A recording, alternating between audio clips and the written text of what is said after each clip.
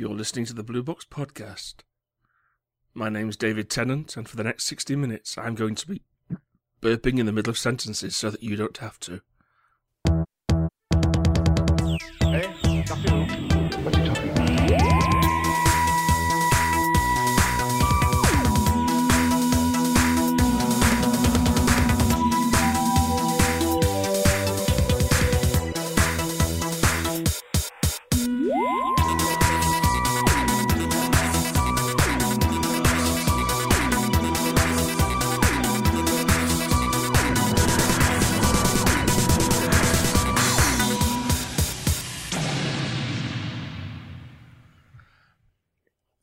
There's been a coup.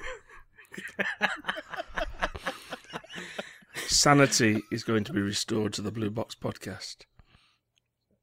I don't think so. Hi, you're the Doc. I am. I'm JR. I'm Lee. And I'm Simon. I hesitate to say we have a special guest on tonight's show, but he's already demonstrated just exactly in what fashion he's hoping to be special. Tonight we'll be playing Blue Box Bingo. You will score a point every time Lee describes something as beautiful. Right. Every time I say, and the point is, every time Doc talks about crying in Doctor Who, and every time Simon affects a slightly patronising tone of voice. And if all four of those things should occur during tonight's episode, that's house, ladies and gentlemen. If we get a point for whenever you adopt a slightly patronising tone of voice, Chia, we can all go home now. Yeah, fair enough. I feel absolved, like the crack of a I should point out that tonight will be the first instance of you having heard our new theme tune. Oh, what do we think of that, boys? I think it sounds brilliant. Awesome. Simon? I'll let you know when I've heard it. Oh, really? You're joking? What about all those podcasts I recorded ahead of time that have got it on? Oh, Is those there- ones. Oh, yes. No, it's great. No, if it's the one I think it is, yes. Somewhere, Simon, a game is taking place, and you're clearly not keeping up with it. Yes, it's by Richard Judge, and it was an entry for our Blue Box Podcast theme tune competition from last year. It will be on the podcast for the next 3 months, and if anybody in the meantime thinks they can do better, please feel free to try. You can send your contributions to the Blue Box Podcast, not the Blue Box Podcast, to blueboxpodcast@yahoo.co.uk.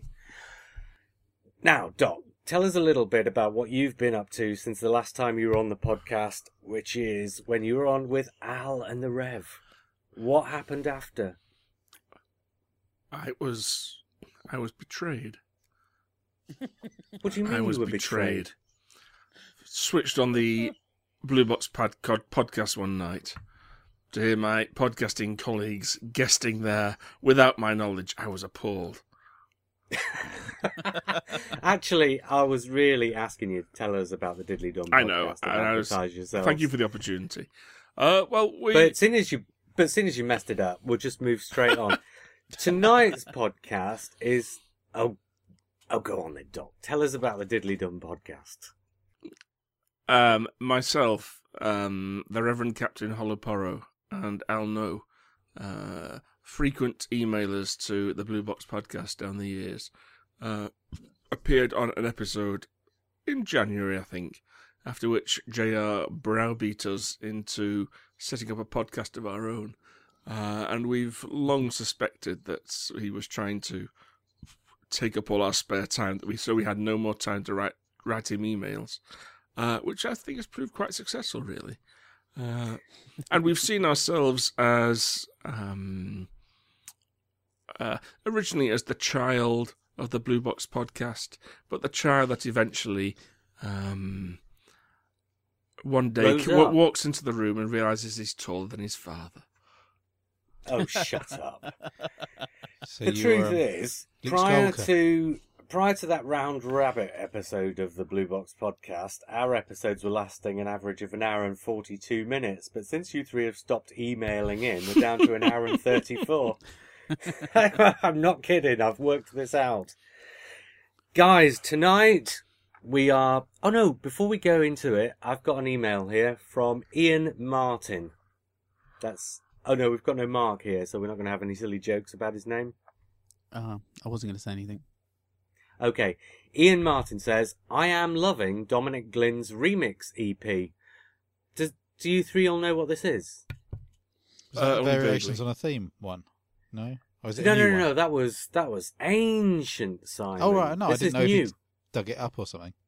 No, this is new. He was it at Gallifrey 1? It was at one of the conventions. He did a sort of live remix of his theme tune from the TV series. You know, several minutes long, like an extended version, like a sort of modern remix, using lots of the same elements. And now it's been released. I think there were 3 or 4 different versions of it on the EP. But you can get it on like iTunes and stuff. I guess you just look for Dominic Glynn Doctor Who. Anyway, Ian carries on and says, I keep busting moves to the Doctor Who theme as I haven't since I was a tiny kid, when his theme was used on season 23. Each time I play it, sooner or later, I find myself fondly recalling the crap L7 robot, or suffering anew at Peri's terrible death, or her subsequent marriage to Khal Drogo, the fearsome sight of the clunge-faced Vervoids, or the sheer bloody brilliance of Michael Jaston as the Valeyard. Was that rude? I've not heard that. That's Really the best rude. description ever. If you watch the In-Betweeners, yes.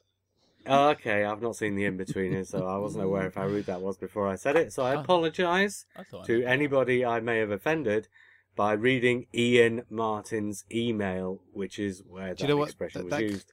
Yeah, before we started recording, Doc and JR were talking about the West Wing, so that's their level, and you've just caught me talking about In-Betweeners, which is my level. And I just Oh, well, laughed. there you go. And I just laughed at the word clunge. That's my level.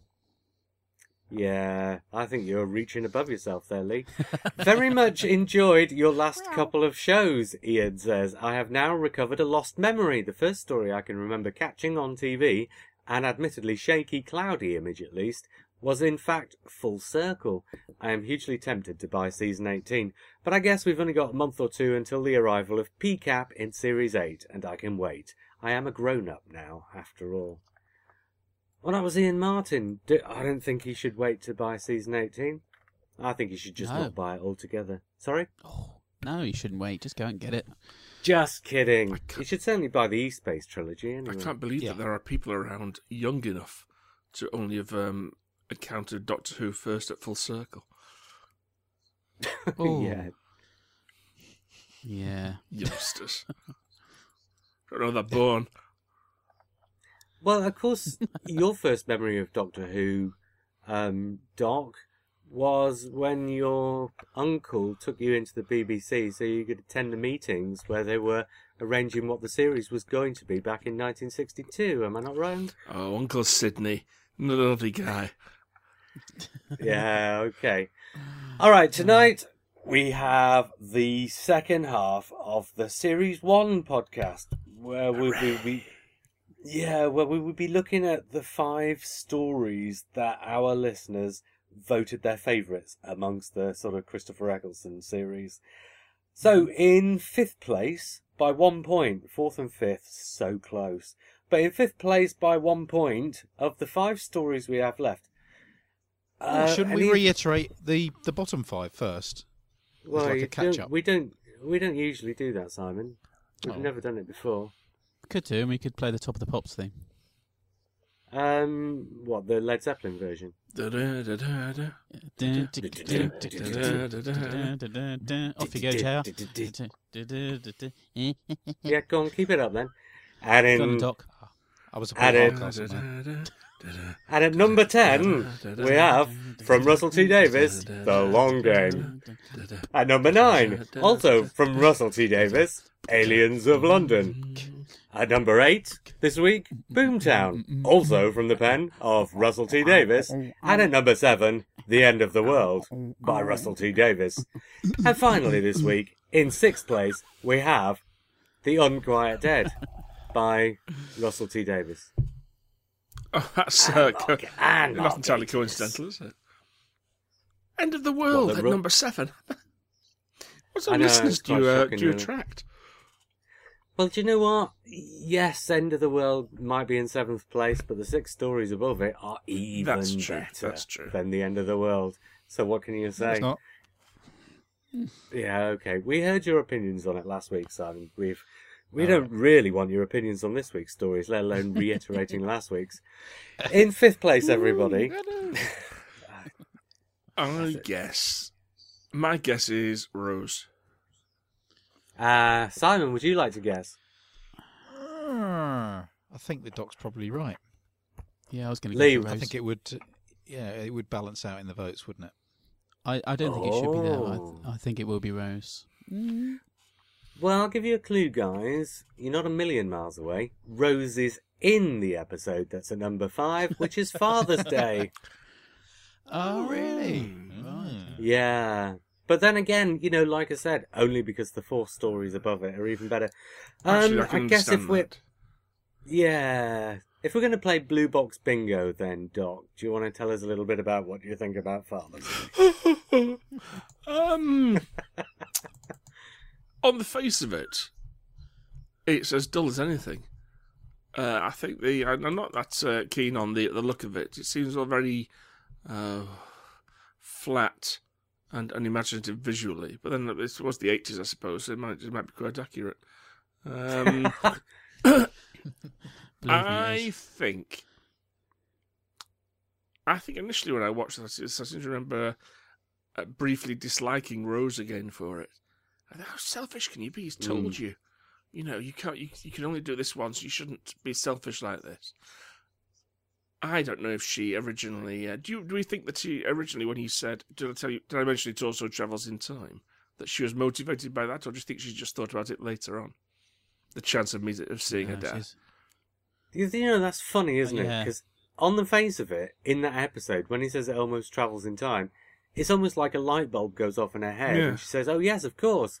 But she runs to the TARDIS so quick, she can't be thinking to herself, true. "Oh, I can save my father." She doesn't have time to think that, does she? So I don't know. Could be a mixture. You've got to just say, if somebody says they've got a spaceship, you think to yourself, right, that means I'll be spending months, if not years, in the blackness of space with this guy who's probably a bit of an old pervert. But if he says he's got a time machine, you're thinking, oh yeah, I've seen time travel movies. I might bump into Michael J. Fox. Those were my initial thoughts when I was invited onto the Blue Box podcast. Well, then you might meet Michael J. Fox. I know it'll probably be run by an old pervert, but I might get to meet interesting people. I think with Father's Day, what I like about Father's Day is I love the bit towards the beginning where I love it when the Doctor really sort of tears a strip out of humanity. Stupid damned apes, that sort of thing. Give me your key, I want it back. I love things like that. And then it leads up to that fabulous scene, which has to be a highlight of season 1, where he opens the TARDIS. And it's just nothing there. Yeah. Oh, wow! I mean, that is a shock. That was real hairs. Yeah, real hairs down the back of the spine moment. Is that the sort of thing that I bet these days, you know, with all the trailers we get these days, I bet that's the sort of thing where they'd show that scene in the trailer and completely ruin it. Yeah. You know what I mean? That's the sort of thing where you really need to be, whoa! What's happened, isn't it? And of course, these days, Stephen Moffat does that kind of thing so often, it's almost second nature. You don't even notice it anymore. But back then, that was a real shock. It was, and you're right about them leaving it out. And because they started doing kind of adverts for the next one coming up. Is that right? If I remember, did they do like a little advert at the end? Yes, it was next week. Episode? They first did it. Used to do it before the credits, didn't they? And then they started doing it after everyone complained about. Right. Whichever one it was. Well, they would they did it before the credits if it was a single part story, and they'd do it after the credits if it was the second half of a 2-parter.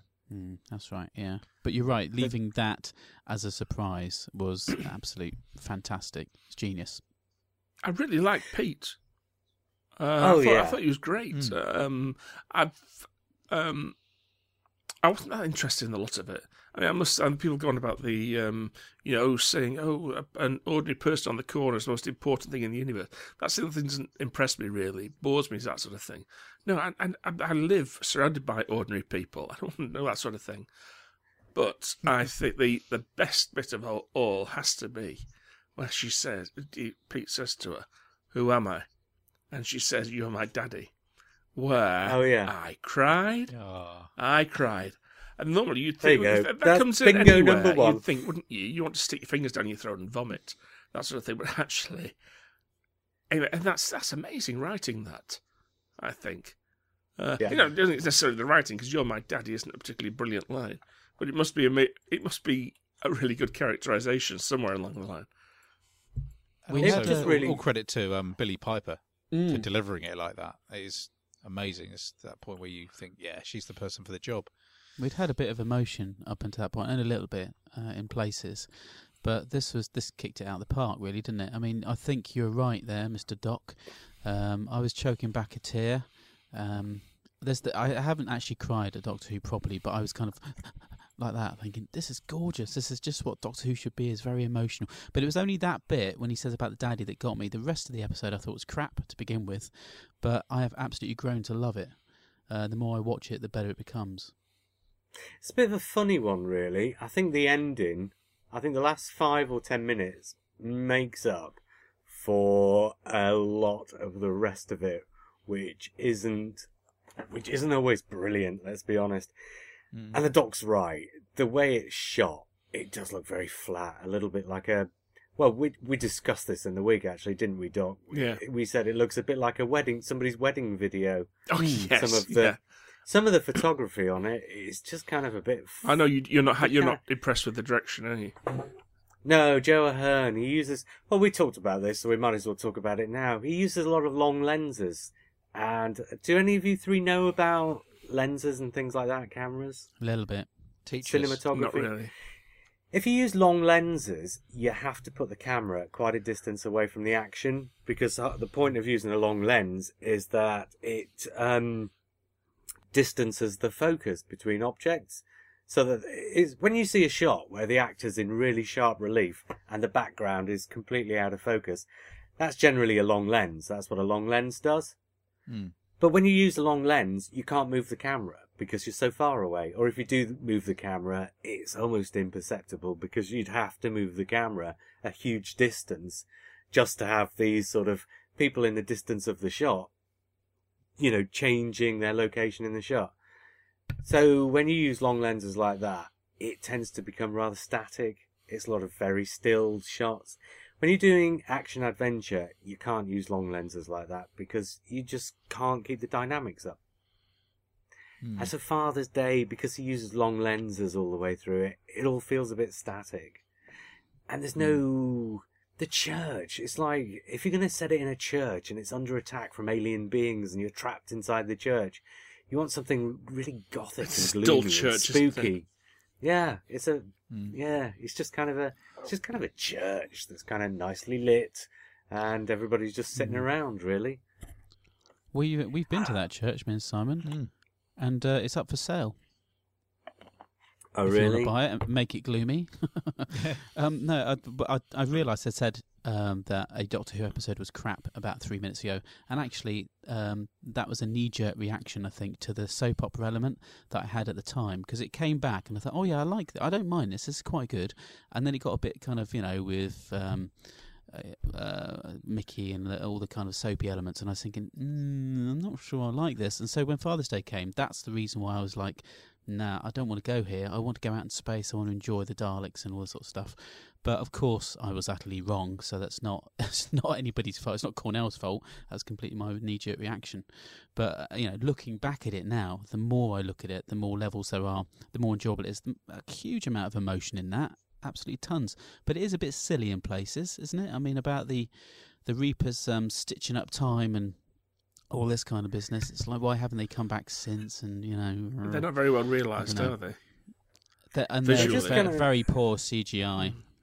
They were thrown in so that there'd be a monster in the story, really, weren't they? It would have been better if there wasn't one, actually. Made a good toy, though. Made an interesting toy. Yeah, I think that story was originally written without them, and Russell T Davies asked him to put them in. But this is an example of Russell T Davies, for all his brilliant qualities, doesn't necessarily always have his eye on the game. Because as soon as you throw Reapers into a story like that, that means that whenever you do a time travel story afterwards, a time paradox story, you've got your audience saying, well, where's the Reapers? Last of the Time Lords is only 2 years later, and it's got this great big time paradox in it, and you're thinking, well, where's the Reapers, Russell? Well, it could be a different type of paradox, couldn't it? That's a paradox created by her running through herself as well. Excuse the expression, running through herself while she's and saving her dad's life at the same time. But I can imagine this. I mean, I can imagine really, if I was a little kid watching this, I can imagine it being a boring one for me. And in fact, yes, it probably would be boring. And in fact, probably the only thing that would keep your interest is these huge things clinging to the outside of the church. Yes. So yes, possibly. So that's another good reason to have them. If you look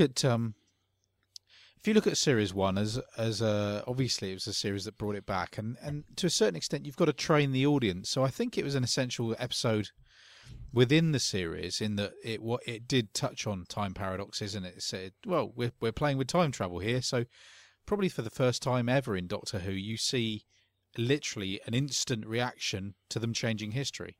So it's a one-off in that respect. But I think, for the audience to see and say, right, why don't they go back in time? They've got a time machine. Why don't they just go back and change everything? So it's there as a little lesson for the audience, isn't it? Do you want to know the most ironic thing about Father's Day?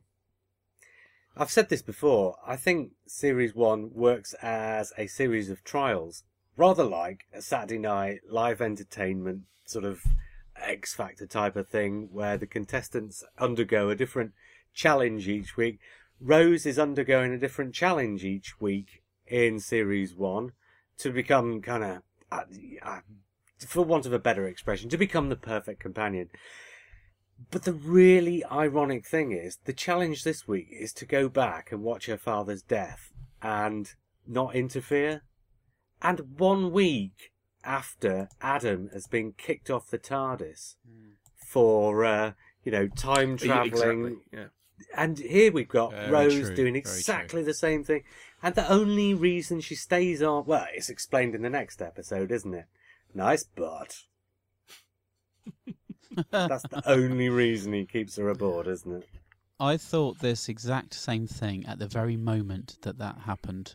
That I thought, hang on, they just kicked Adam off for this. So already, straight away it was like, it's almost like two writers going off and doing their thing, but not actually kind of talking over the phone and saying, so hang on, what are you putting in your one?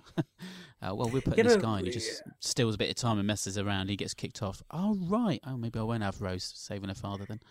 Yeah, but the thing is, Russell T Davies wrote The Long Game and plotted out the series, and, from the writer's tale, he actually rewrote quite a bit of Father's Day as well, didn't he? Does he not talk about it? Don't know. I think possibly, yeah. Yeah, I think it's quite well known that a lot of Father's Day is actually Russell T Davies rather than Paul Cornell. Okay. But this is a common thing in it. The final draft is very often always going to be the showrunner as opposed to the individual scriptwriter.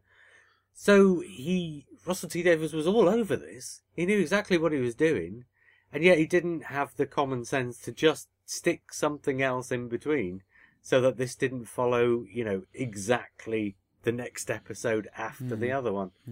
There's a few, as great as Series 1 is, and as great as Father's Day is, because in spite of, what we've said, there are a few moments when it's a bit dull and it's a little bit flat looking. In spite of that, it is still a great episode.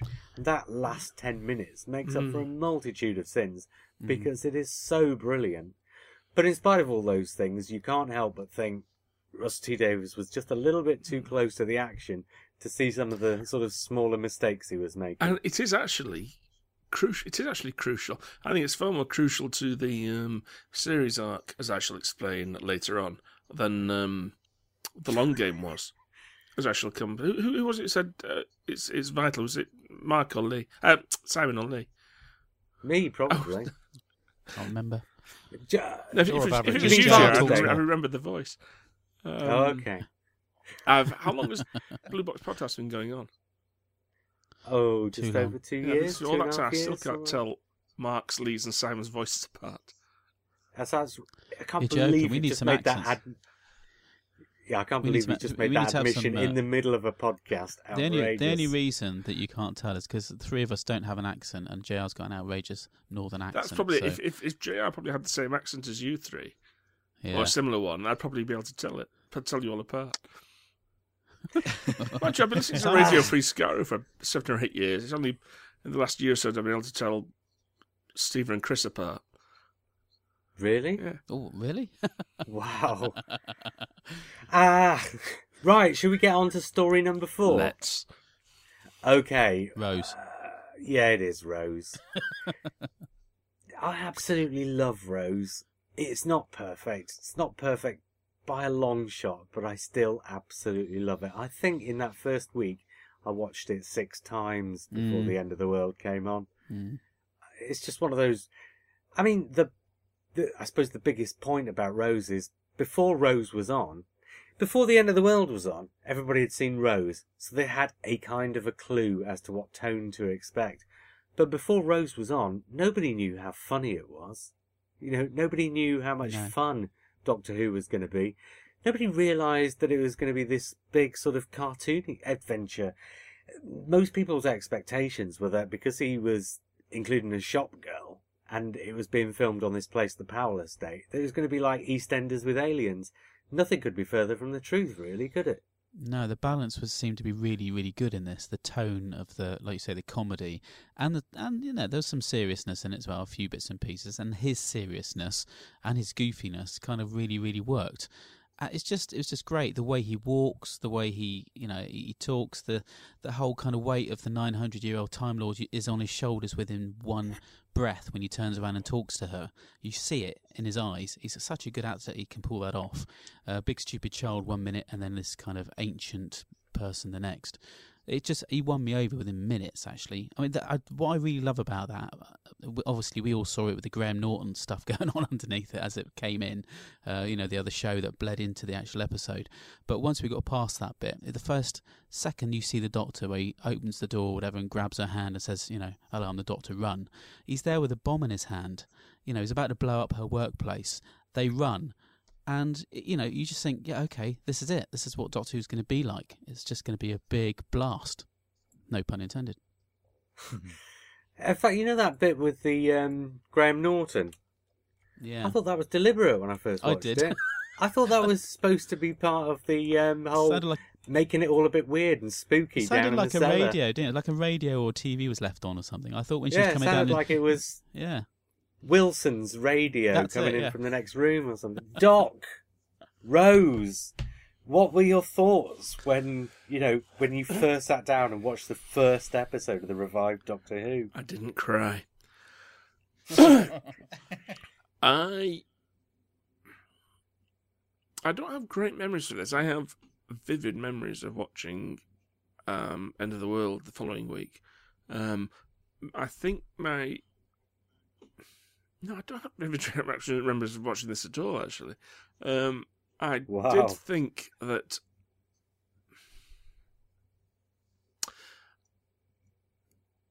I think what you were saying about soap earlier is interesting, because I think they'll say, they're including a mother and a counsellor, say, and a boyfriend, therefore it's soapy. And therefore, people have extrapolated from that. Therefore, it's got to be like EastEnders. But actually, it's not soapy in the sense of like a soap opera at all, is it? They're just using soapy in probably the wrong context. It's nothing like EastEnders or Corrie. It's actually more like a sitcom in some respects. How would you define a soap? That's the thing, isn't it? Well, it's an ongoing drama set in a single location with a single cast of characters. Yeah, which is what the Powell Estate seems to be for me. Well, it's not, because End of the World is somewhere else entirely. No. But that's outside. When you come back to the Powell Estate, it's the same. You're right. It is a bit like him dropping into kind of EastEnders, every other week because Yes, they but- don't really but change. But what I really possibly- like about it is that you do get this journey, especially in the second season, when you end up having Jackie and Mickey going in the TARDIS and being involved with the Cybermen and parallel worlds and all this sort of stuff. It then suddenly the two worlds meet beautifully, unlike Dimensions in Time. Oh, we've just had a beautiful from Lee. That's number 2 on your bingo cards, ladies and gentlemen. Possibly. Lee. Can I just interrupt? Mickey Lee. aside, if I can just interrupt. Mickey Yeah. aside, it may keep returning to this background, but they don't return to do in-depth examinations of any of the characters. I mean, No. they're really they just don't. they're just filler, aren't they? Apart from Mickey. Yeah, no, you are right. A Soap is the soap opera wrong is word the to throw it. ongoing story of those characters in that location. Yeah. Featuring Which is- characters in a location in another story is just a story. It's not a soap opera. And the one thing you can tell is Okay, definitely no, not a you're right, soap but- is, if this had been EastEnders, there would have been immediately plots about how much Rose and Mickey had suffered in an interracial relationship. Oh, we've received hate mail through the post, and Plastic arms Mickey's through the post. Mickey's family don't approve of him going out with a white girl. What I think is brilliant about this is they don't even mention it at all. It's just Yeah, left it's there. for you to for kids. I mean, I think that's brilliant for kids. Kids looking at that are just going to think, they're not going to think, oh, there's something unusual here. They're making a point about the fact that he's black and she's white and they're boyfriend and girlfriend. But I think they don't even mention it at all. I think that's what you need. Kids will look at that and they'll just say, oh, it's what's unusual about that. Exactly, yeah. Far better than, I must admit, he does. I have no problem with him, with him doing it, but he does tend to make, when he's doing, he's saying, oh, so and so's gay, or so and so's he's got a husband, or she's got a wife. I think that they could have learned from that by making that. Just, so what? What's special about that? Whereas you just tend to have it said as if it's, quite. He's saying a massive wink as he's saying it, doesn't he? Yeah. He does it slightly too often for his own good as well. I don't think it's so often that it's problematic. I mean, it's but hardly there at often all, enough. is it? But to be fair, Yeah. it's only much later It's on. often enough. Yeah, it's often enough that it's noticeable by about the third series. The number of times he feels necessary to acknowledge it on the screen. I mean, they're saying, what is it, Waters of Mars, where they're sending messages back to their family on Earth, and either one of the male people on the base sends a message back to his husband, or one of the female sends one back to her wife, and it's done, and you think, it sounds as if you get the impression they're saying, ha ha ha, look what we've done here, aren't we daring? Whereas I do think if they'd just done it, they could have written that as if it was, yes, it is. It's something that no one even thinks about in this century. It would have worked a lot better. It's only 50 years in the future, though, isn't it? Waters of Oh, Mars? is it? All right. I think so. Wasn't it middle of this century? Or am I wrong? I might be remembering that wrong. Yeah, I isn't doubt, that I far doubt ahead? we'll be having Sure. bases on Mars Yeah. in 2060. Yeah, Maybe 'cause- that's population control. Maybe they just make everybody gay in the future, which keeps the population down. I don't know. Can I just mention Jackie Tyler? Yeah. Simply, Okay, you've mentioned her. Simon, what did you simply think of... genius. I think she's She's beautiful. beautiful. Yeah, she's beautiful, mate. Yeah, There no, you there's something. I mean, the actress plays this to perfection, and I haven't seen any other actress in Doctor Who since that has played kind of like a mother figure or somebody who's utterly believable. I believe that woman exists utterly and totally, and you get the measure of her when she comes through going, oh, I asked her to claim for compensation, skin like an old Bible and all this sort of business. The lines are just perfect. Russell T Davies has been laughing so much when he wrote those, but she delivers like unbelievably brilliant. Yeah, it's great. Don't you think she's really cartoony? Oh, Don't yeah. care. I think Yeah. the don't line think- about, oh, there's a strange man in my bedroom is completely out of Yeah. Carry on. character. Yeah. Yeah, well, something like that. Yeah. Character for the show, I It's- mean, not character for her. When you say she's realistic, I think she's anything but realistic. Did I say that? But that's the... pretty much. You can believe How it. lovely is the No, I Doctor's believe reaction to that is lovely as well. Yes. Yeah. Listen, I know people like that. She's pretty realistic. But she's written and performed in a very cartoony style. And I don't think she really changes all that much throughout those first 2 series either. I think she's still pretty cartoony by the end. Which is not a complaint, by the way. I loved that aspect of Series 1. I think that was one of the great things about those early episodes, that it did feel like somebody was doing a live action cartoon almost. And I kind of felt it was a bit of a shame when it started getting more serious. Not to the extent that I thought, oh my god, The Empty Child's rubbish, because it's not as cartoony as Rose and Aliens of London were. But you know what I mean? If they'd have kept that sort of theme throughout that entire first series, so that the whole of that series, all 13 episodes, were as cartoony as Rose, I could have seen that working. It wouldn't have been the Doctor Who that we eventually got in series 2, 3 and 4, but I think it would still have been a workable TV series that people would have really enjoyed. Anyway, moving on. Well, can I say something? Oh yeah, sorry, Simon. It's all right. Now I'm going to go back to my previous point about how this series works as a little machine to get people back into it. Obviously, this is the first episode in the completely new style, and I think we've kind of been, to a certain extent, eased into it by the movie, because we'd already had that midway thing. Because I mean, if there had been no movie, this would have been quite jarring compared, as an old time fan, quite jarring compared to the old series. Of all of a sudden, you've got all this incidental music, and it's all very slick and glossy, and but I mean, watching I don't know. I think this is closer to closest to Survival than it is to TV movie, or than TV movie is to Survival. Do you think so? Yeah, very much so. I know what you mean. There are some elements I can't quite put my finger on that the TV movie kind of moved in the right direction. Well, I mean, But the way the Doctor The behaves. TV movie is was far... more expensive. That's about the shape and size of it. Simon's saying this is a million miles away from Survival because you can see money on the screen like in the TV movie. This is But in true. every other respect, this is much closer to Survival than the TV movie was. TV movie tried to be some kind of older teens, early adulthood sort of drama along the lines of the X-Files, which was like kind of mysterious and But I all think this in kind of style, certainly in direction and things like that, things like the clock and the zooming down to the planet and all that sort of thing, all of a sudden there was scale. Have you not seen Remembrance of the Daleks with the the pre-title sequence? The pre-title sequence on Remembrance of the Daleks is pretty much what you got at the start of Rose. Okay. Well, going back to but my... you don't get Murray Gold's music going. Oh, I was about to get to that. Thank you very much. Yeah, but that's closer to things like what Kev McCulloch was doing than it is Don't to you what they were dare. doing in the TV movie. That's why I hated it so much. What are you talking about, Uh, Willis? but that was the only thing I hated in Rose, was that initial music, because it sounded cheesy. It was awful. It was fantastic. There's nothing wrong with cheesy, Simon. It What? certainly Right went at the in the start right of a new direction. series of Doctor Who. It was. No, well, look at it this way. It could only improve, and it did. So we're going the you're right way, harsh aren't we? critic. Oh, yes, I'm not sure it improved after Rose.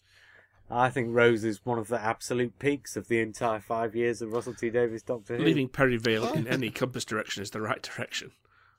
Oh, cut him. Talking But of... what I will say... Go on. Oh, go on. No, go on. Well, I was going to say... Thanks. Oh, hang on, I'm the guest. Yeah, he's I the was gonna guest. say. Let him No, I didn't mean Go that. Seriously. Go on, What we were guest. saying about what's his name's direction? Who was directing Father's Day? This is Father's Day is Joe Ahern. Keith Boak, or Boak, however it's pronounced, gets a lot of stick, doesn't he? And he seems to be the only one who gets fan stick, who the people at Cardiff never do anything to defend at all, which I think is quite nasty. But Rose's introduction to the TARDIS is filmed wonderfully, I think. She runs in, runs out, runs around. And that's fabulous, that. It was the He best. does a brilliant job of the entire 3 episodes he does, I think. People complain about the special effects in World War III with the Slitheen. I don't think there's an awful lot he could have done about that. You know, I think he does an absolutely fantastic job of bringing this sort of dynamic series to the screen and making it really exciting and frenetic and involving. And the performances are great. I think he gets some great performances from the actors in these 3 episodes. You know, and let's not forget that the episode as a whole catches the audience. I've said this before on the podcast. When I sat down to watch it, I watched with my ex-girlfriend and her daughter. And I think her daughter was about 7 or 8. I can't remember now. But the experience of it was just that I got to the end of the episode and completely expected to turn around to them and they would look nonplussed, but they weren't. I said, "Did you enjoy that?" He said, "Yeah, that was great." It's like, yeah, but it's Doctor Who. This isn't supposed to happen. Every single person at my work was talking about it the next day. Yeah. Everybody. Because I kept saying, "Oh, go and watch it, watching this." "Oh, no, I'm watching that nerdy old crap." So no, go and watch it, please. Just like just first 5 minutes, and everybody I talked to had watched it, and that's a first. And it's nobody ever listens to me. Well judged. Of all the monsters to choose, they didn't go straight in with the Daleks. They got the Autons, and that was a perfect introduction because you've got that element of real life being turned on its head and becoming dangerous, and therefore you catch people's imaginations, certainly the children's. So it was perfectly judged. And just one thing that I never liked about this, and I still don't like, is the that burp. music at the start. No, it's the burp. You know, there's the the bin burp. Oh, that's a hook to pull them in. great. The kids are love that. It's like farting aliens. Oh, that's because you do it a lot. I remember watching it when at first time and thinking, liking it, but thinking, well, not like it, but being okay with it, but thinking, oh, there'll be trouble about that.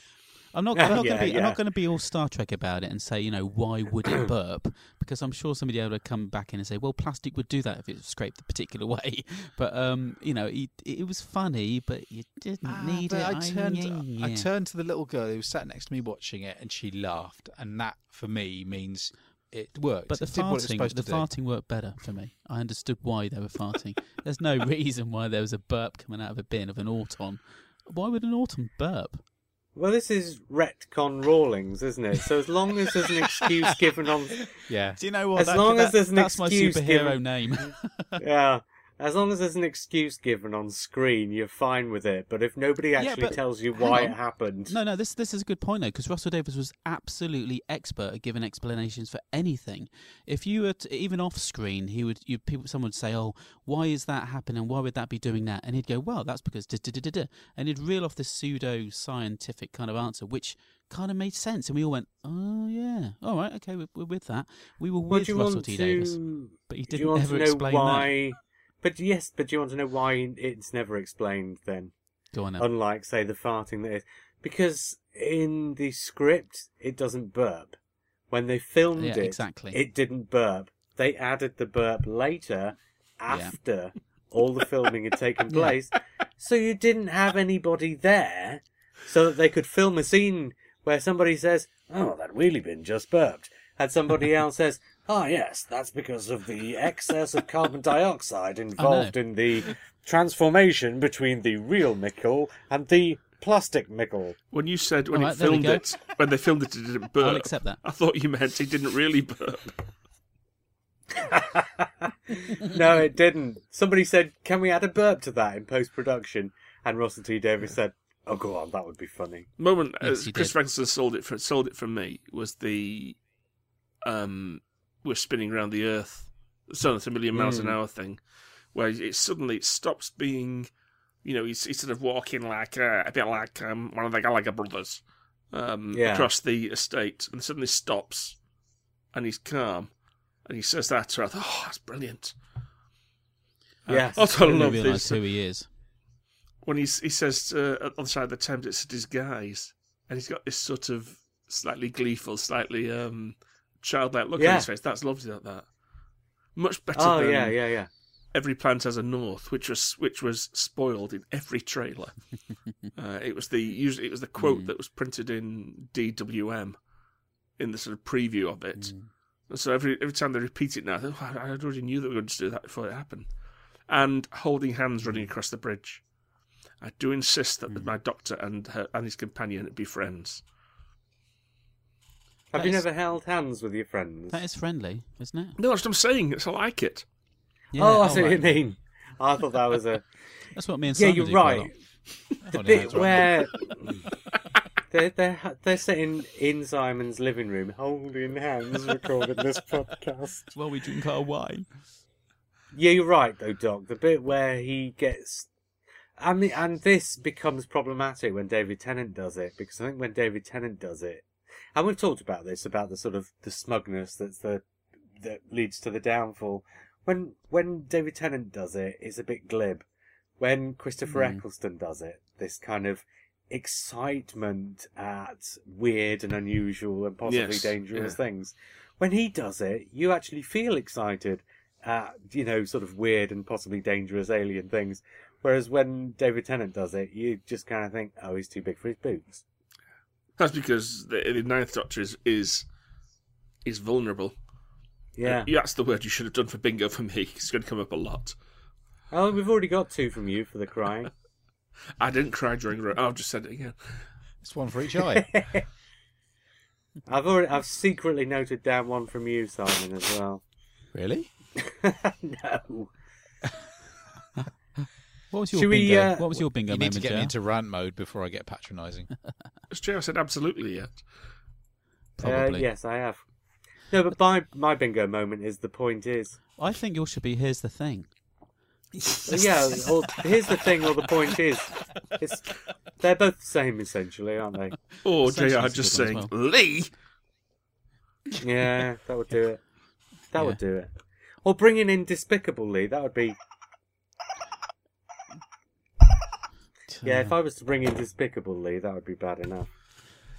Does he get the wind and the tumbleweed then now? No, Instead of me. but what he does get is when he annoys me, he's sitting in front of me, so actually I can do physical damage to him, and quite often do. Yeah.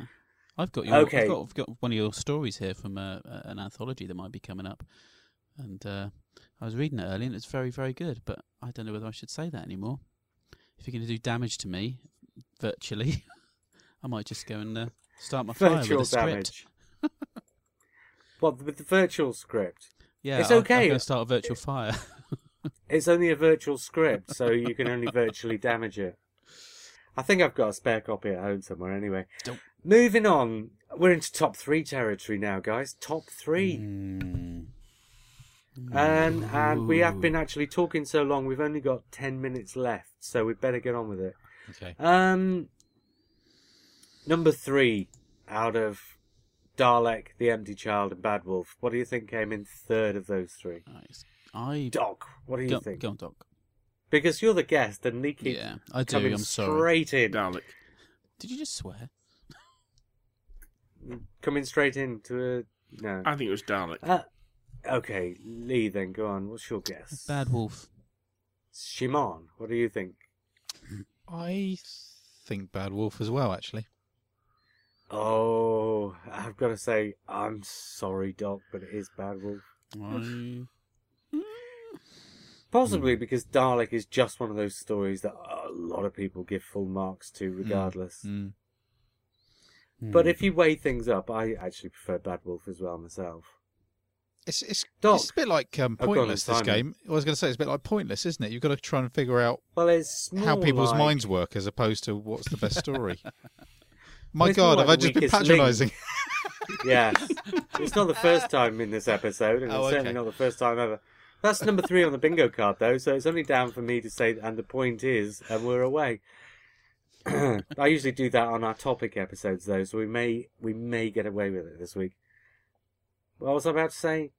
I can't remember. Bad Wolf. Anybody? Bad Wolf? Oh, no, I was going to say it's not like Pointless, it's like The Weakest Link. Oh, very good. that was a stunningly odd moment watching the first episode of that and seeing Big Brother and The Weakest Link and all that sort of thing. at first I was thinking, oh no, I'm not sure about this. This is going to date in seconds. And then I bought into Russell T Davies's Weird World yet again and thought, actually, yeah, of course it's going to, this. They will go out of date. They will stop. And then in 1,000 years' time or 500 years' time, whatever, then they will look back and go, do you know what? Those old series, let's put them back on again with a bit of a murderous twist. Yeah, I totally bought into it, actually. And I loved the fact that he was sitting in front of the Big Brother eye. It was fantastic. People say this, oh, that dates it instantly. And I'm like, oh my God, did people stop listening to Beatles records because they're dated? Because they sound like the 60s? Yes. Do people stop watching Help because it's dated? It looks like it was made in the 60s. You know, I've always agreed with that. Do people stop watching the Unity era because they've all got sideburns? Yeah. What's the problem with... Yeah, but it's true. It's like... What? Do we not watch William Hartnell Doctor Who because it's in black and white? Oh, dude, that's brilliant. And sideburns. To be fair, Big Brother's still going. Oh, dear. I don't mean it. I mean, do we not watch the Unity era because Jo, whenever she rings someone to get some spares for the Doctor, uses a trim phone?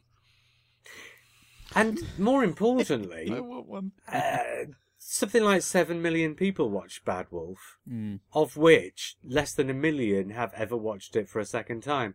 So should we curtail 6 million people's entertainment for the benefit of, less than 20% of that number who will be watching it again in the years to come?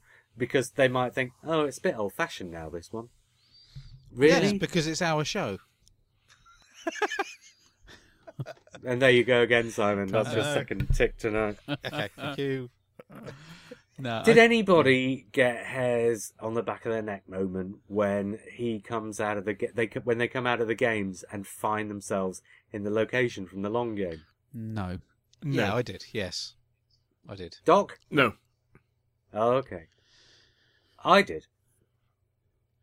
I thought that was a brilliant conceit. I just I thought... think, Yeah, go on.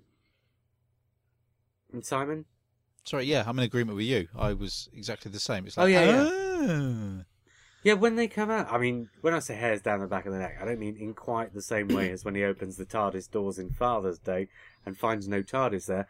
I mean, when they come out of the games and find themselves in the location from the long game, and you suddenly realise that the whole story has been connected up throughout all the episodes.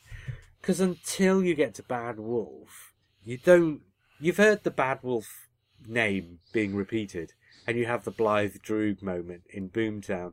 But until you get to Bad Wolf, you don't realise that the whole thing right back to the start has kind of been... I got the hairs on the back of the neck thing slightly when where Linda with a Y goes to the light switch, and then you see the thing on the wall, Bad Wolf Corporation.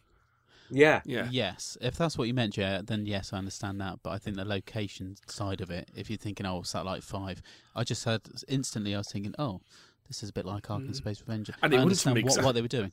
Yeah, because I thought Tom Game was the most boring thing I'd seen for years. So it might have depressed me rather than anything else. Yeah. But what I meant was the connecting up of the dots in the story. Yes, it was pretty good. The two moments, Blythe Droog, the two big moments, Blythe Droog and walking out into the game station to find it's Satellite 5. Those were the two big moments for me when I thought, oh wow, this is really going somewhere.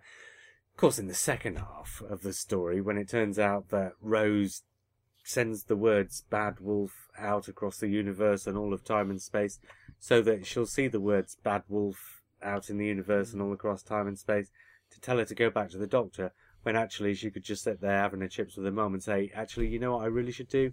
I should go back to the Doctor because he needs me. She doesn't need Bad Wolf. He writes the Bad Wolf thing in and then doesn't know what to do with it himself. The Bad Wolf thing, when she's in chalk on the playground, that's not saying to her, oh yes, I should go back and save the Doctor. That's telling her, this is a message that was sent to me. There is a way of me getting back to the Doctor, which is why she then tries to open up. That's part of the ways, isn't it? Open up the TARDIS. She's Bad Wolf. It's not saying, I'll go and save the Doctor. She's just saying, someone sent me a message. They must be telling me that there is a way of me getting back to it. I must be able to affect the TARDIS. If you had complete control of the whole universe and all of time, why would you write Bad Wolf? Wouldn't you just say, go and get the Doctor?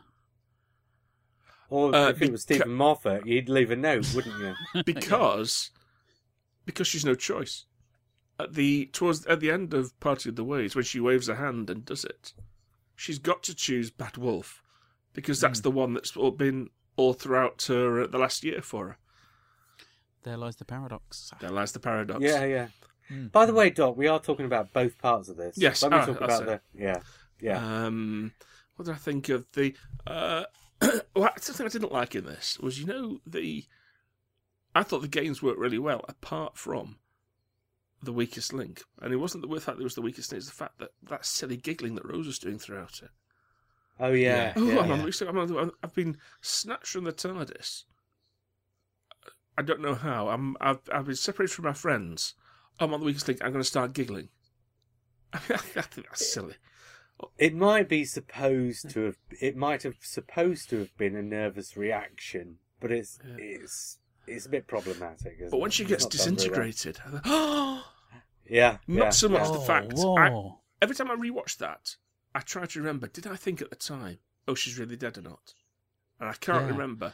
But what really sells it for me that is not the shock of her being disintegrated; it's the shock of his reaction. Where he kneels down on the floor and picks up the dust, and all these guards are sort of say, "Oh, you're under arrest," and that he's just ignoring them. And that glorious moment where Jack's sort of struggling in the background and saying, "Don't touch him, leave him alone," which I think is lovely. That's what companions should do. They should be looking after the Doctor. Do you know, you're right, I'd forgotten that, and that was actually a huge moment when I watched that.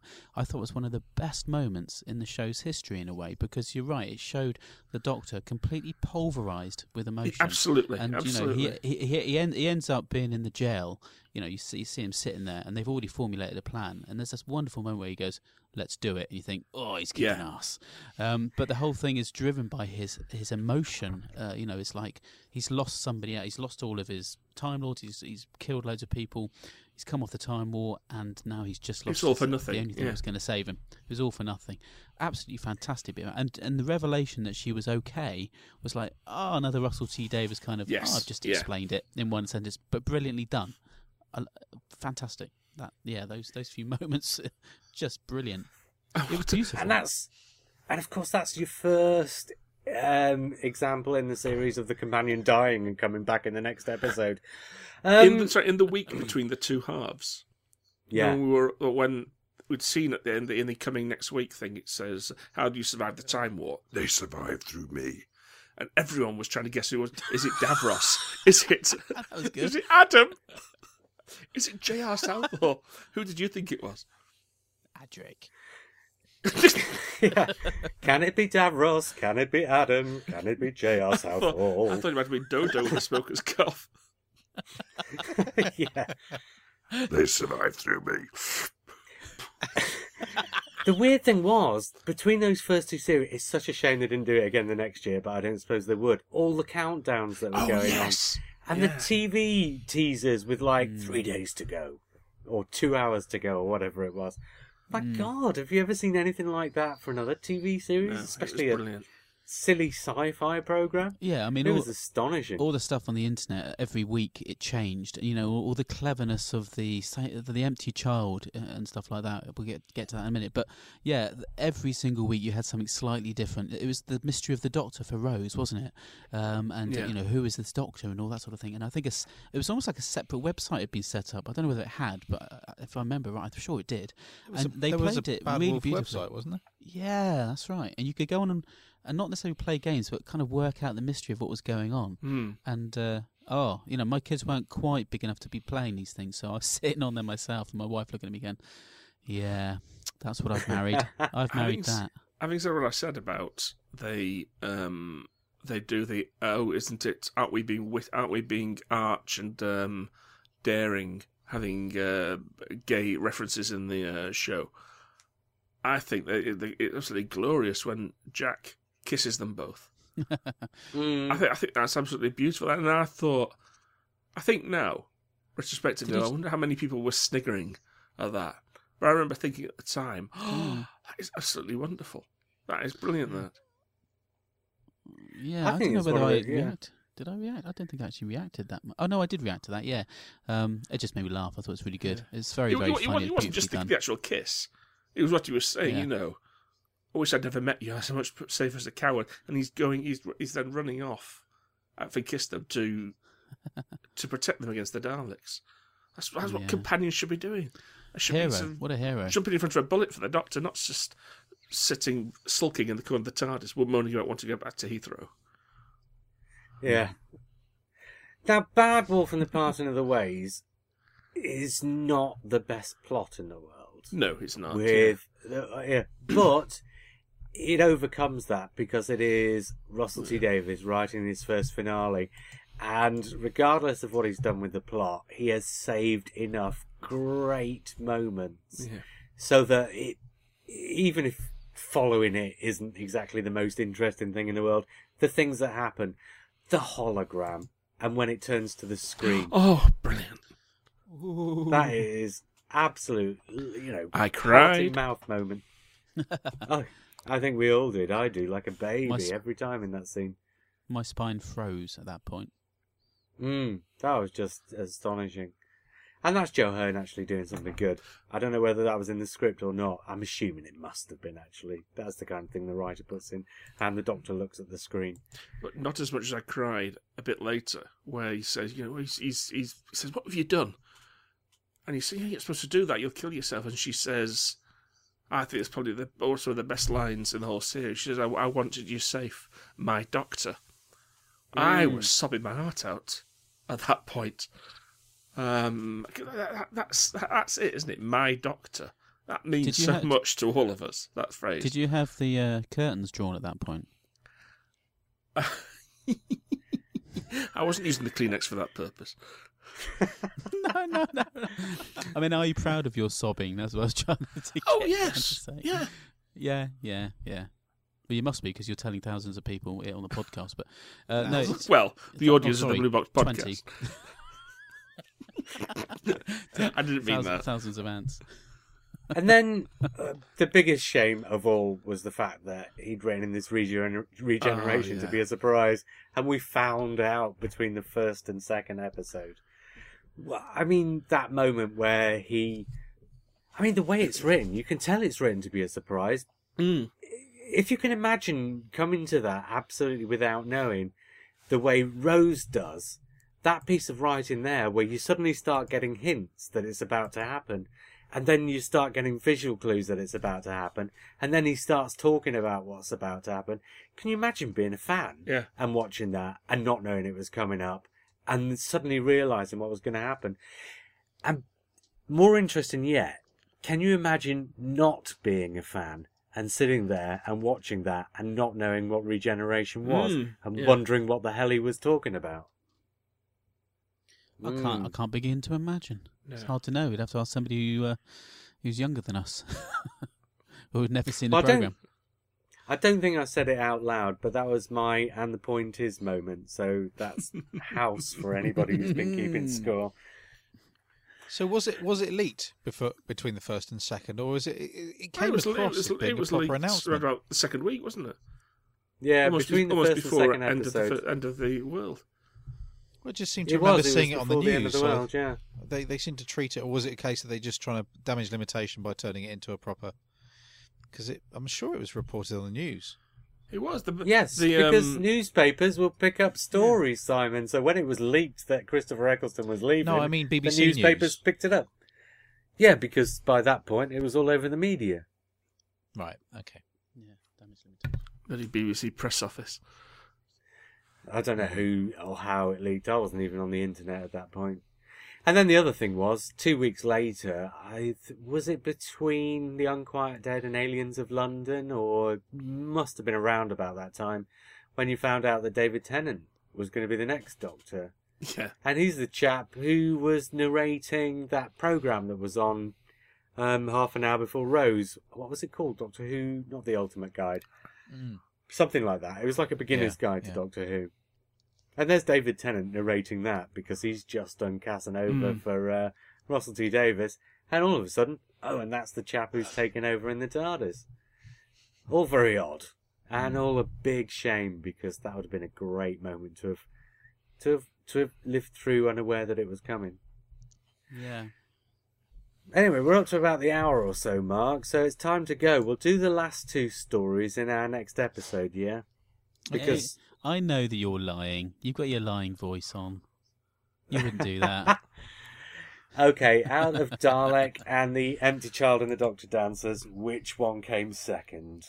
Gotta be Dalek, surely. Dalek, yeah. It'd be Dalek, or I'm leaving now. Yeah, of course it is. Dalek's one of those, for me, Dalek's one of those stories that is beautifully written and not so well executed. And I think ultimately it's a bit of a disappointment. And I think that's partly down to the direction. Well, I think it's majorly down to the direction, if I'm going to be completely honest. I think it's a great script. But you guys, what did you think? Doc, guest. I've forgotten now. Simon and Lee, so rude. Not me, though. I've already given my tuppence worth.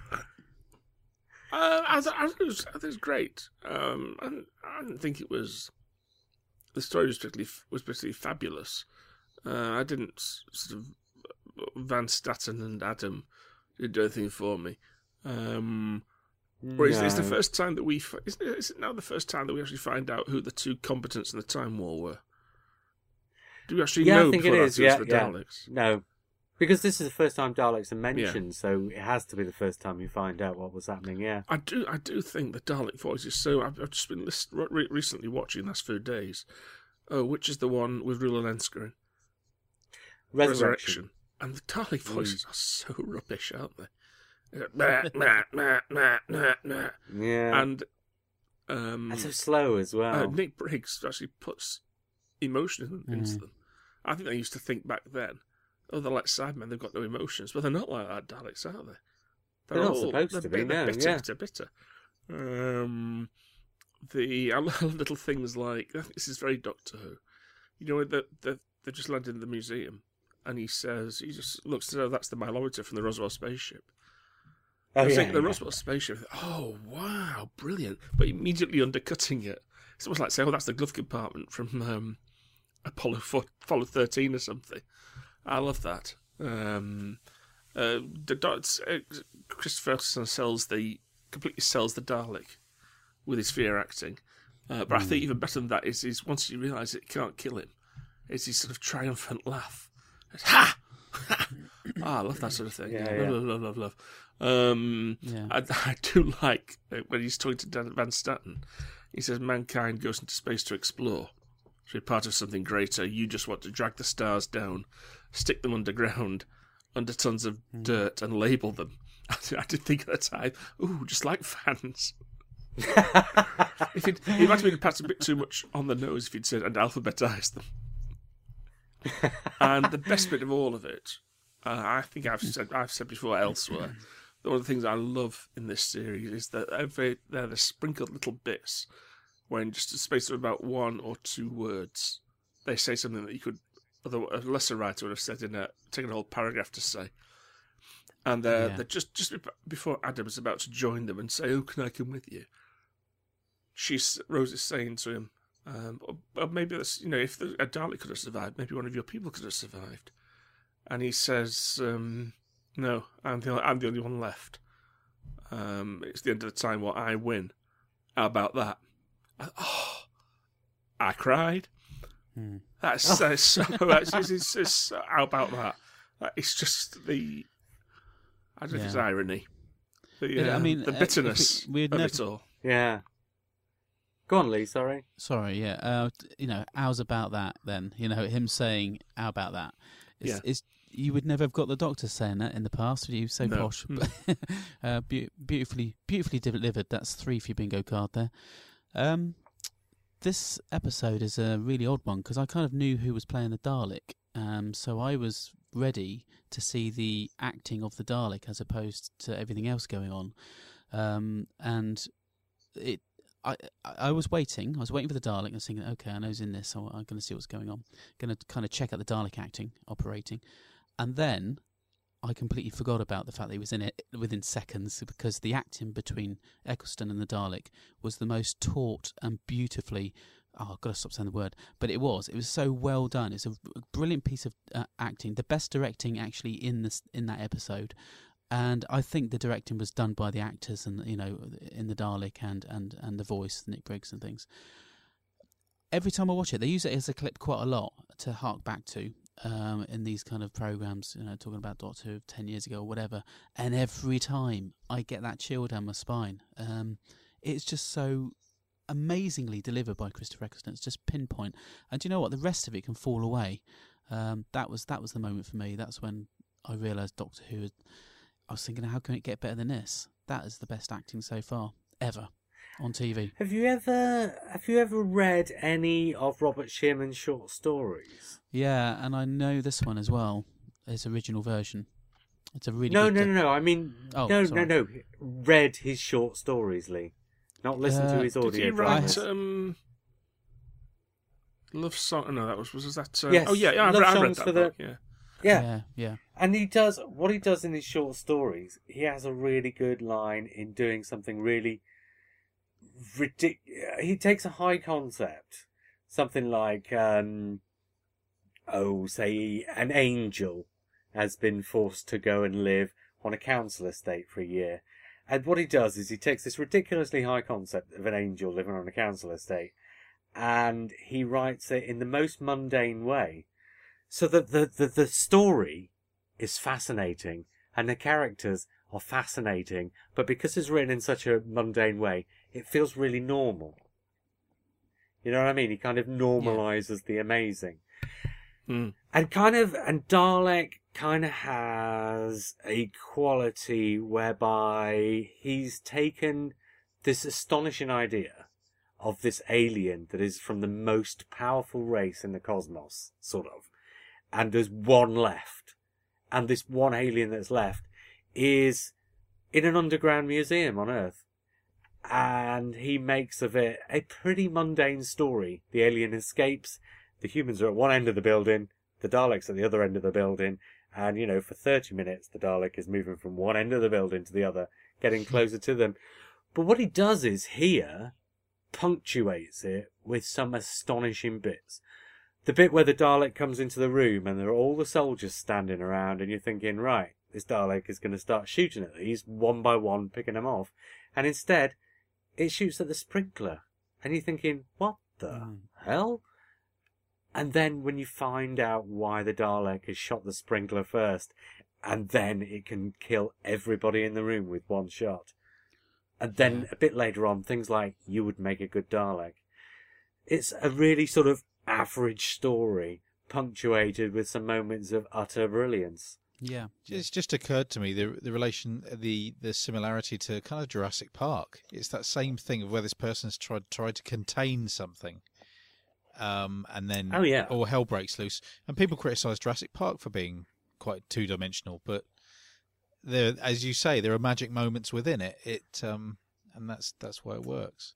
But I think Dalek as a whole, going back to my master plan thing for Series 1, it was another one of those pieces of the jigsaw that need to be established for the series. You needed to introduce the Dalek, and the best way of doing that is to take a single Dalek and we find out what it is that makes up a Dalek. So it's a perfect story for it, really.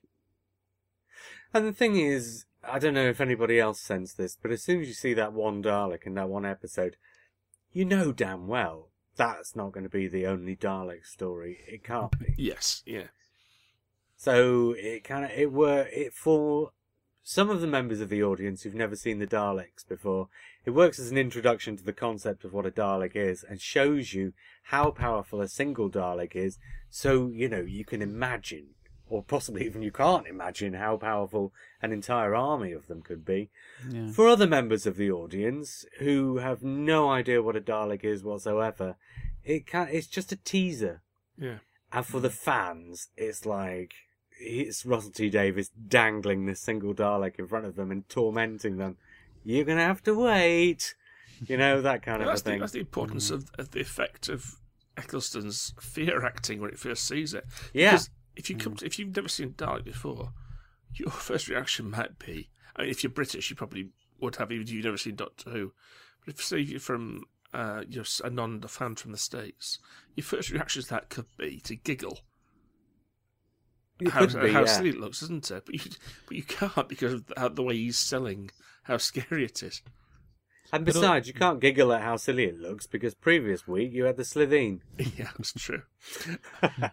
But again, but we were almost meant to giggle at that, weren't we?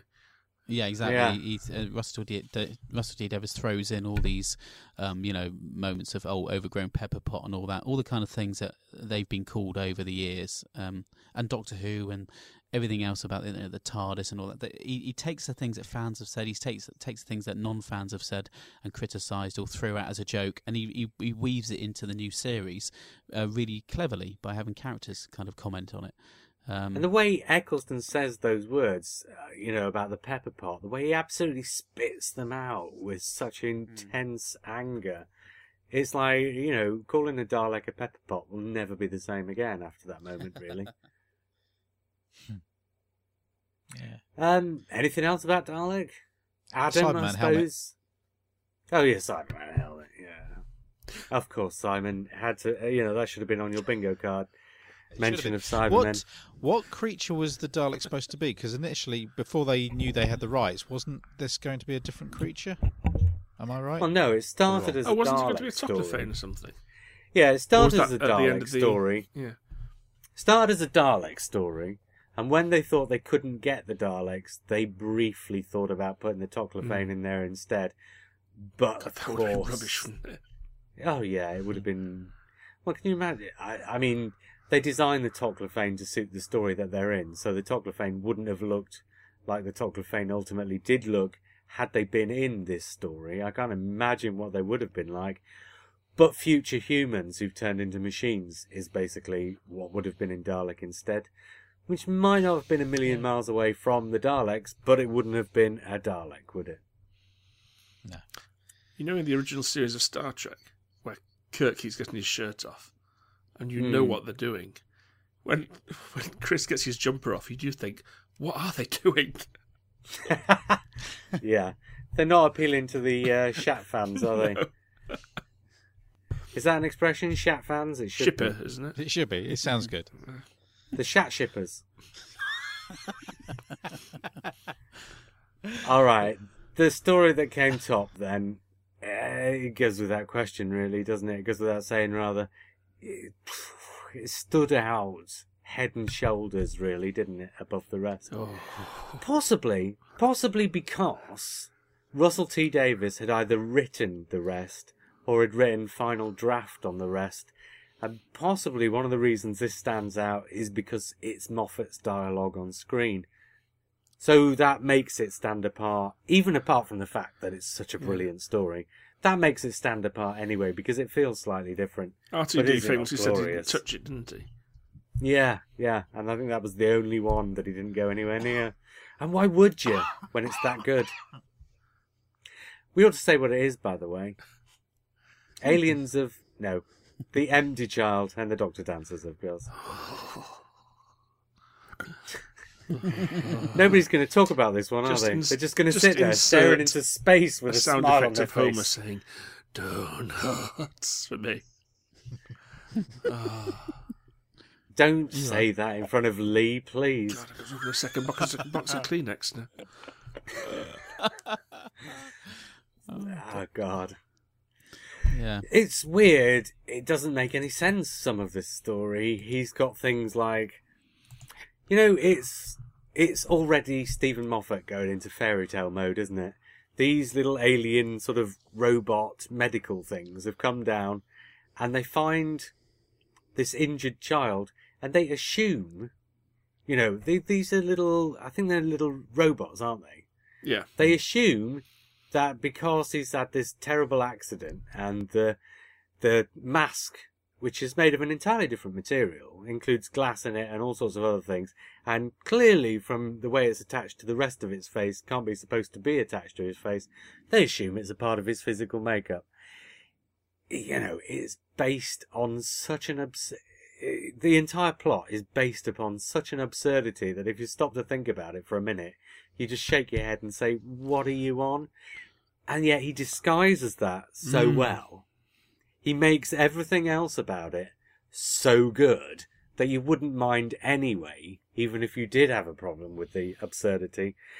And he makes the dialogue sing and the characters sing so much that by the time you're halfway through, I don't think you're really even following the story. And he creates such a brilliant mystery about it anyway that unfolds at such a beautifully judged pace that if you're following the story, it works. And if you're not following the story, it works if you're just enjoying the characters and the dialogue. Because there are great long scenes of 10 and 15 minutes at a time when nothing's going on in the plot whatsoever.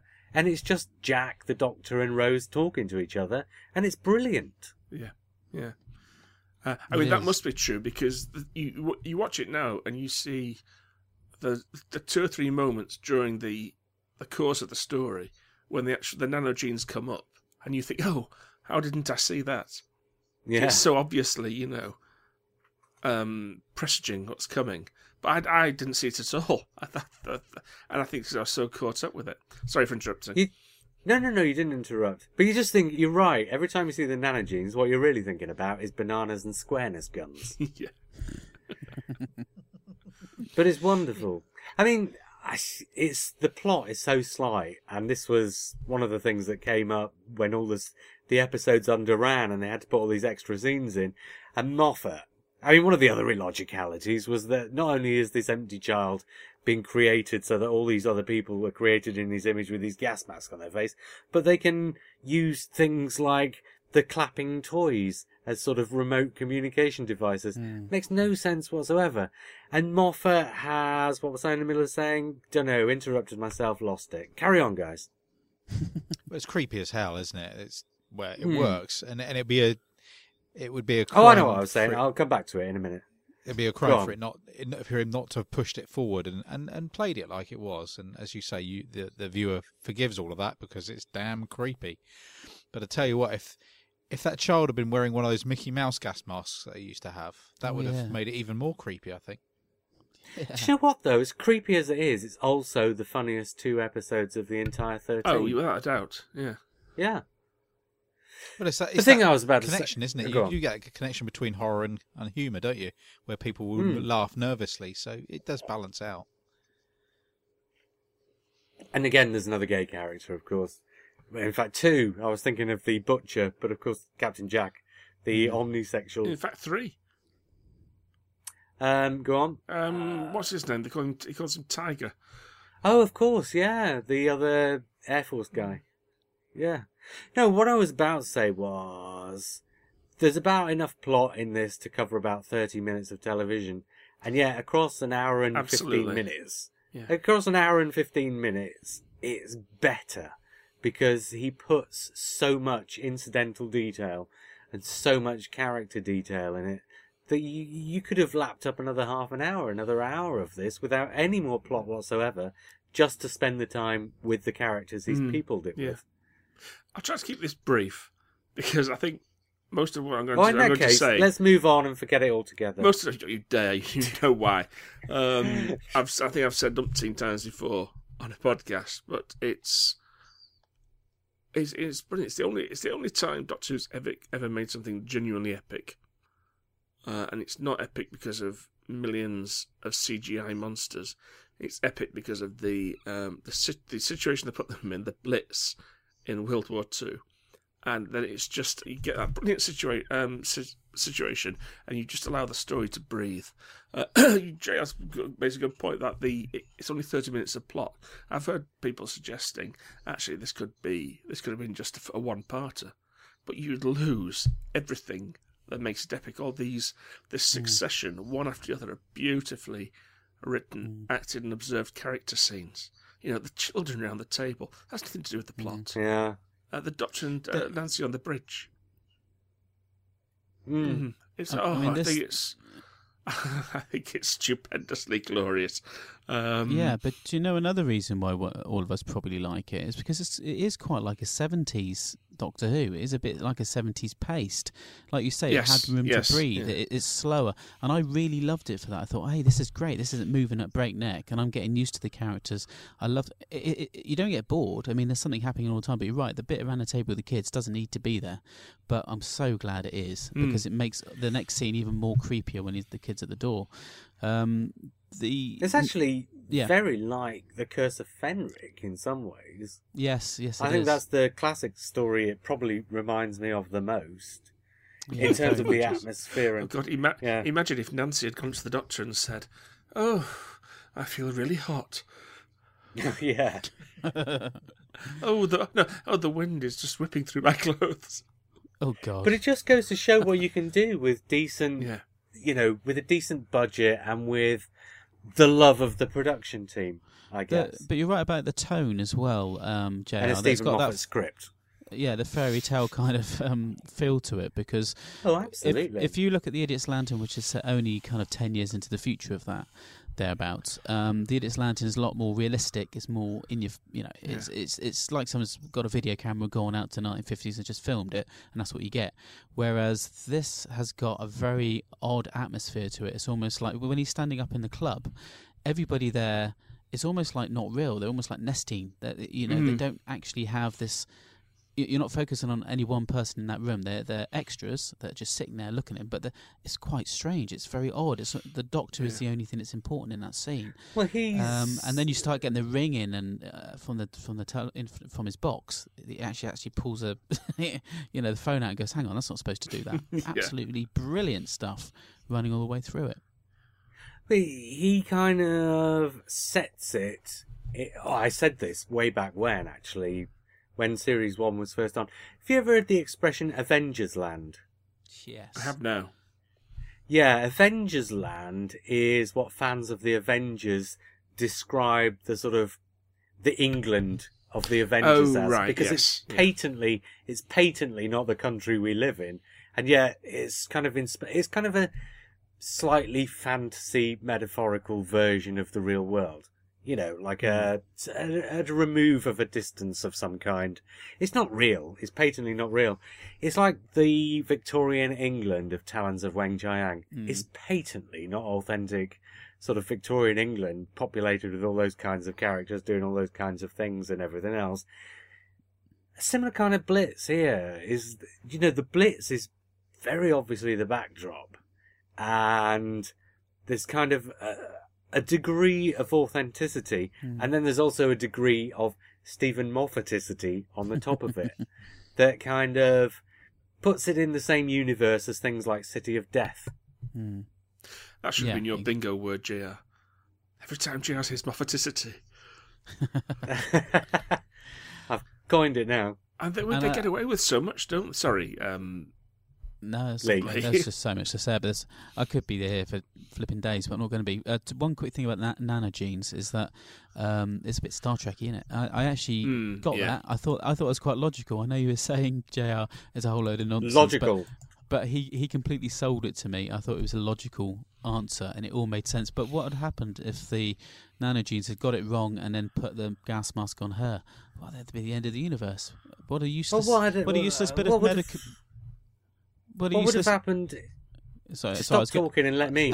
What would have happened? Go on.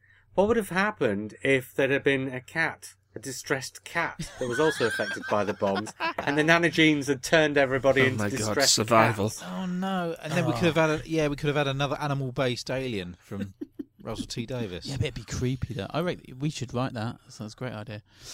Yeah. But I tell you what, the nanogenes thing allows for a beautiful climax to the story when the doctor says, just trust to the nanogenes to understand that actually we're supposed to be like the mother, not like the child. And when they do, that is... do you want to say it again, Doc? Did you? I can't remember what the word was. Glorious. Did you well up? Were you crying? I cried. When the doctor said... there's nothing nice about being the only child left out in the house. How cold, Nancy says, "Oh, I suppose you know, would you?" He says, "Yes, I do, actually." Oh my God, I was crying at that. I was crying when he said to her, the little speech about, a mouse in front of a lion, I thought was a little, meant to be like Murray Goldish, and it's a bit obviously pulling levers, although I liked it. But when he says after that to her, go on then, do what you have to do, save the world. Oh, I cried at that. The bit where he, Nancy saved the day, the doctor goes over and said, give me this one day, and takes off little boy's mask. I cried at that. I cried a lot of it. But they got away with so much, didn't they? That you're so engrossed in this. I don't think anyone, even the worst sort of person, during Richard, what's his name? Richard. Don't believe it. Yeah. Was thinking. Go on, Wilson. go on. Yeah, Richard was thinking. Oh, go on, say I can't believe it. That was a beautiful scene. I don't know how someone just did.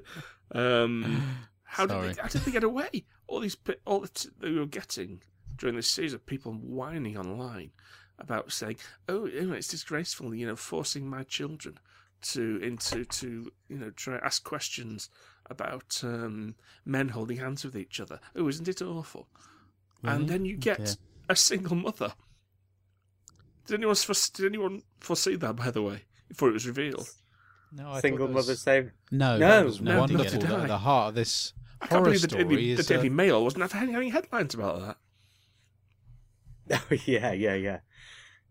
Utterly glorious. Yeah, it is Stephen Moffat. He does this all the time. I was talking about, I mentioned earlier that I'd listened to an old podcast. I was talking about it on there as well, funny enough. He does this all the time. He makes the answer so obvious, you don't even think to look in the place he's hidden it. The stories are like gobstoppers, aren't they? There are layers of different things. Initially you've got that the pod that they're following down to the planet, so that's one layer. Then all of a sudden you realise in the Blitz that's another layer. Then within the Blitz there's the personal stories getting right down to the and then right at the heart of it is a story about a mother and a child. Yeah.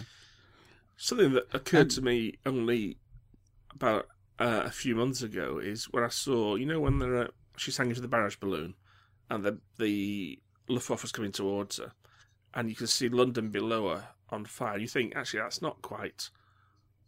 It doesn't look like... It's about the sort of level of convincingness of when the department store blows up in Rose. Yeah. But I was thinking, why don't I care? But I think this story is quite like, in a way, a graphic novel. That's almost like the visuals of a graphic novel, that isn't it? Yes, is exactly. Exactly. Definitely, I was thinking that. The CGI is directed by. Who was it directed by? James Hawes, who goes on, and sadly, his next 3 episodes are the ones in the 3-episode block for series 2, where he was rushed off his feet and didn't do a very good job with them, because he's a great director and he's done some brilliant jobs on other things that I've seen. But sadly, his Doctor Who career consists of 1 great story and 3 underperforming stories in terms of the direction. But you can't blame him for that. But yeah, the direction is astonishing. Everything marries together in this story, doesn't it? It does. And it's got... Sorry, I just got to get in there before somebody else says it, really, is that it's got one of the best resolutions ever to a cliffhanger. Oh, yes. I was not... No, I don't think anybody in the country was expecting those words to come out of Christopher Eccleston's mouth. And actually, again, it makes perfect logical sense, because he sussed it out before the audience. The Doctor's clever. Yeah. He's worked it out. And we're all going... Once again, what? It's Stephen Moffat hiding in there in absolute plain sight. And then... 10 or 15 minutes later, I said, go to your room, didn't I? This is his room. And again, pulls the rug out from under you with something completely and utterly obvious.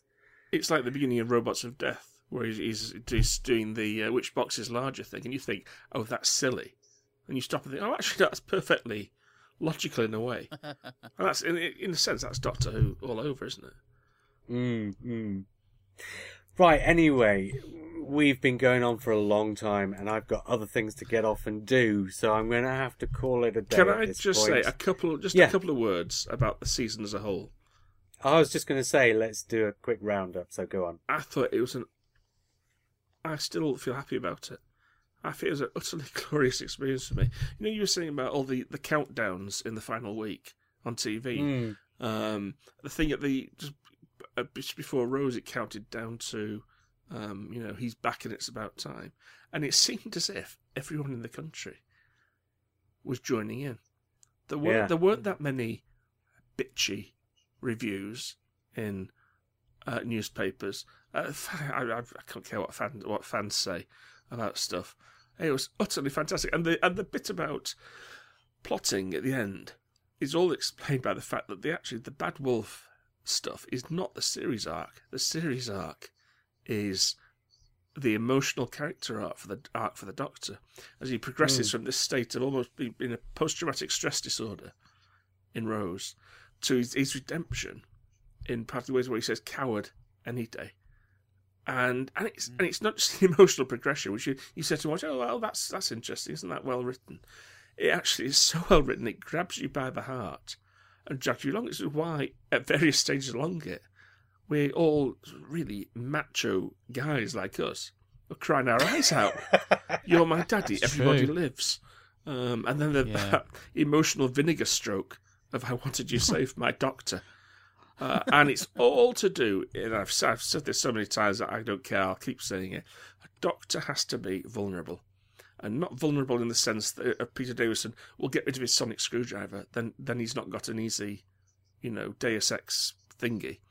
He's got to be emotionally vulnerable, and children, in my opinion, have to want to be more interested in the Doctor being safe than the universe being safe. He's not a godlike superhero.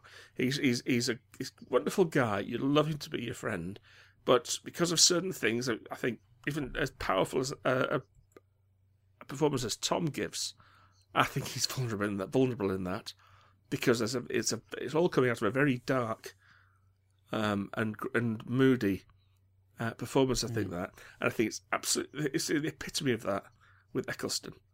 Because he really is vulnerable. He's just lost all his people. And the stuff at the end of the world, where he says, "I'm left travelling alone because there's no one left." And she says, "There's me."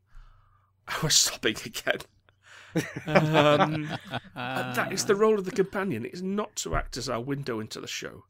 It's to act as someone who will look after the Doctor. So someone who'll be willing to jump in front of a bullet for him, or tell him when his shoes need mending. Which I think that's the mistake they made in the 80s.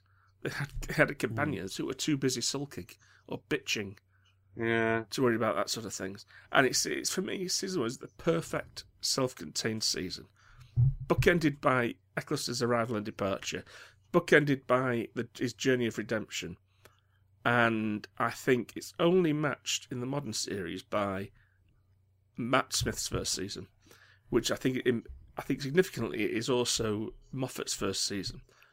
And I think that he and Russell T Davies have been planning what they wanted, imagining what they wanted to do with Doctor Who all their lives. And they made 2 perfect series. And that's that. Wow. Yeah. They were taking infinite pains to get things right. I will say that I think for Russell T Davies, I'm not necessarily in agreement about Stephen Moffat, but that's the topic for another time. Russell T Davies, he nailed everything in this first series, and I don't think the other 3 were really a shadow on this. As much as I enjoyed them, it told a self-contained story and hit that story out of the park. But Lee and Simon, have you got anything you can add to what the Doc's just said? Yeah. I wasn't actually asking you to. I was getting you to say no so that I can get on, make a cup of tea and go to bed. I can be very brief. I'll be very brief the whole show. I know. It's been glorious. Well, I did wonder why we were here. But anyway. It's JR's fault. If you hadn't said to me, we're planning on making it just about an hour, I wouldn't have made it stretch out. is, oh God, now I've gone blank of what I was going to say. Well, what I will say is that next month we're watching Series 8 of Doctor Who. And if this series hadn't been as successful as it was in doing the job that it was obviously designed to do, Absolutely. I don't know whether we would be. And it was, as the Doctor just said, it was a work of love, and it was a work of precision and of a lot of thought, and it brought everything in at a nice kind of slope, so you can pick up speed to carry on and keep going and keep the momentum going. And now we are at Series 8, so that's testament to this first series, I think, because I think it established things to the extent and put roots far enough down into the BBC earth to have it still here 9 years later. 9 years later. Bloody hell. Yeah, well said.